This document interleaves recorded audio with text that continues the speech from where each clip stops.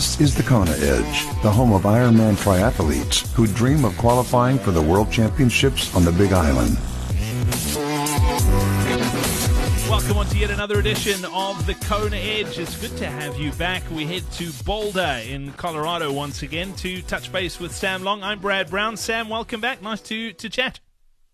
Yeah, good to be back again. Sam, let's talk nutrition. It's something we haven't really spoken about too much in our previous chats.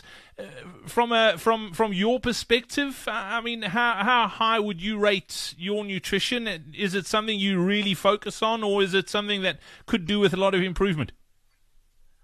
Well, I'd almost say it's both. It's something I try to really focus on, but at the same time, it's something that for me, I see a lot of improvement in. For me, nutrition I really see as probably one of my hardest challenges in this sport. What are you struggling with now about your nutrition? What is it that you're trying to wrap your head around? Well, for me, it's just like I love to eat. I mean, I'll steal this from Andy Potts. He always says I'm like a fat guy. I love to eat so much. I'm just like that, you know. I mean, if I didn't have to train, if I was an athlete, I mean, I feel like I would always be eating, and so for me, it's kind of always just trying to learn how to eat healthy foods. Not learn, I guess, but it's just like actually getting it done. I know how to eat healthy foods. I know what healthy foods are, but it's just kind of putting the effort in to cook them and to do that stuff, which I think can be hard, and kind of just resisting temptation. What is your biggest downfall when it comes to food? What can you not say no to? I like ice cream quite a bit. Let's talk about you say you know what you need to do, but it's the preparation and the planning. That's quite important. I mean, you mentioned diligence in our first chat, and if you're going to eat well and eat healthy most of the time, you have to be diligent, and you've got to really plan it properly, don't you? Yep. Yeah, absolutely. You got to plan it properly. And so for me, and this is something I just started doing like a month or 2 months ago, which has been working really well, is following through with that diligence is every week, and this goes back to time management. It all comes down to time management. If you have poor time management, guess what? You're going to eat like crap. Just because, guess what? You didn't make time to eat well. So what are you going to grab? You're going to grab the chips from the pantry. And so what I've been starting to do is like every week I make it's like 10 chicken breasts. I make 10 organic chicken breasts, and I make a whole bunch of rice. And so that's pretty much my lunches most days of the week. When it's my snack, or it's my lunch, or it's my meal, whenever I don't have time to do something, it's chicken and rice. Boom, healthy right there. And then I'm great about breakfast. I'm always great. I always either have like eggs and toast, or I have non-fat Greek yogurt with fresh fruit. So that's always my breakfast, and then dinner is pretty good. I'm always having fresh vegetables, a whole bunch of fresh vegetables at dinner. But for me, it's just figuring out that lunch and that time when I'm in a hurry, and when you're rushing, that's when it gets hard. And then also for me, just kind of like figuring out snacks. And so what I've also been doing recently is I just like cut up a whole bunch of red peppers every week, and then I'm a huge fan of hummus. So that way, like, that's a great healthy snack, so that you can just grab right out of the fridge. You're so starving that you're going to eat anything.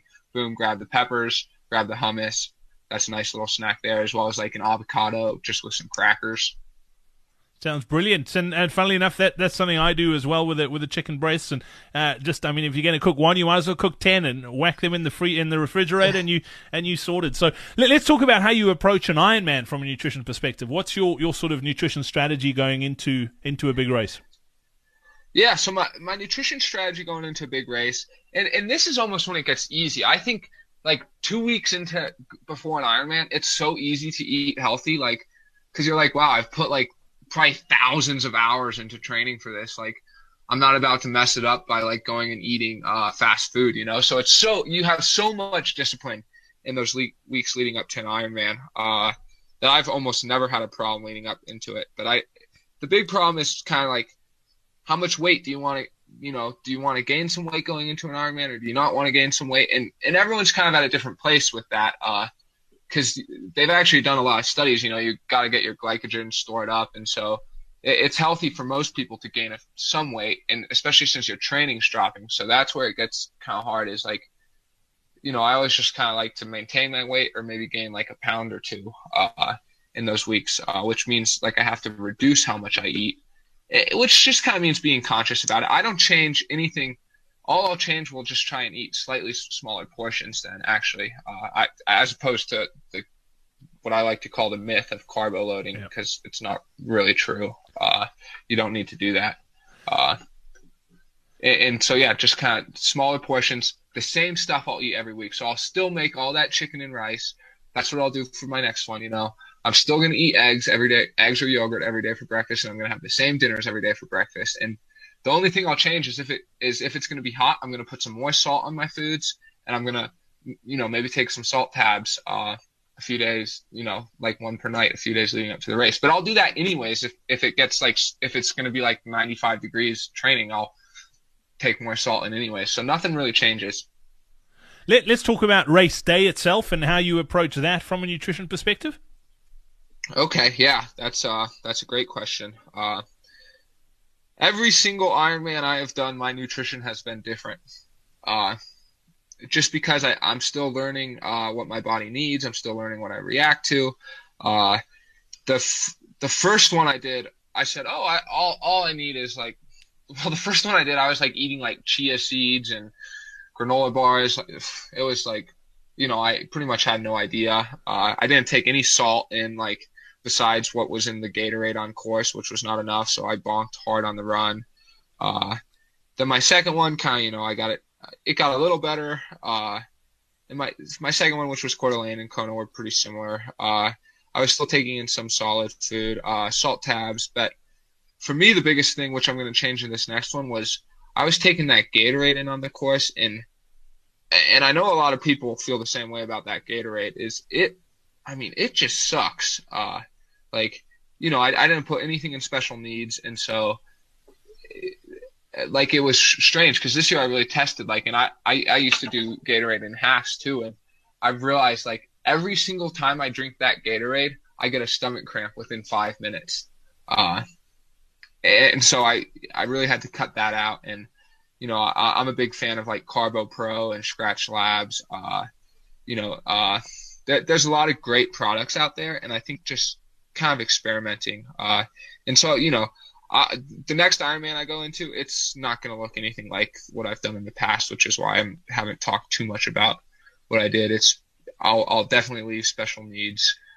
You takes 20 seconds to get it. You're going to certainly save that much time by having what you're used to and what you need. And so, yeah, I think it comes down to experimentation, as with anything, smart experimentation, and hopefully everyone out there can be better than me. I've messed up my nutrition in almost every Ironman I've done just because it's hard to get it right. Yeah, it is tough. As far as recovery goes, is there anything special you do nutrition-wise for recovery? Yeah, I'm a big fan of protein shakes, or smoothies with a little whey protein.